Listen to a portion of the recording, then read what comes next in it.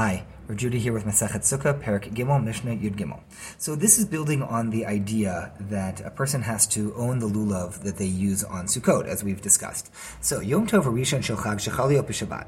What do you do if it's the first day of Sukkot and you have an obligation to take a lulav, but it's Shabbos? Now, generally speaking, the rule was that the lulav was only taken midoraita, biblically speaking, on the first day outside the Beit HaMikdash, and that in the Beit HaMikdash all 7 days were biblical, but outside the Beit HaMikdash it was rabbinic after the first day. But we want people to be able to take the lulav.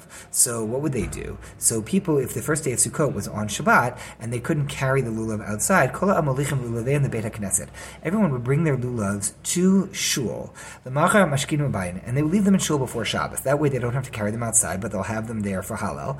They'd get up in the morning on Shabbos morning, go to shul, kol echad ve'echad makir et shelo v'nodlo. Each person would recognize their own lulav, say that one's mine, and take it, and now they would fulfill the mitzvah. Because as the Chachamim taught, the sages taught,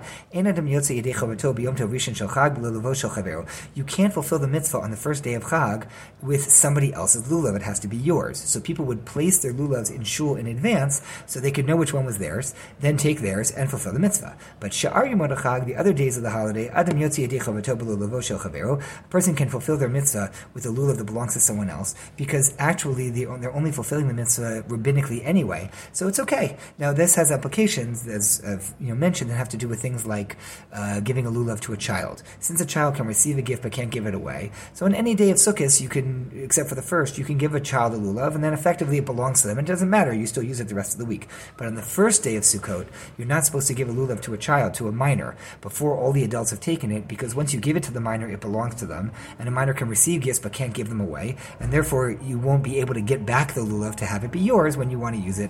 And so first day of Sukkot, all the adults should use it, and then you give it to the kids, and then effectively what it means is in many households, the children really own the lulav, technically speaking, for the rest of Sukkot, but that's fine.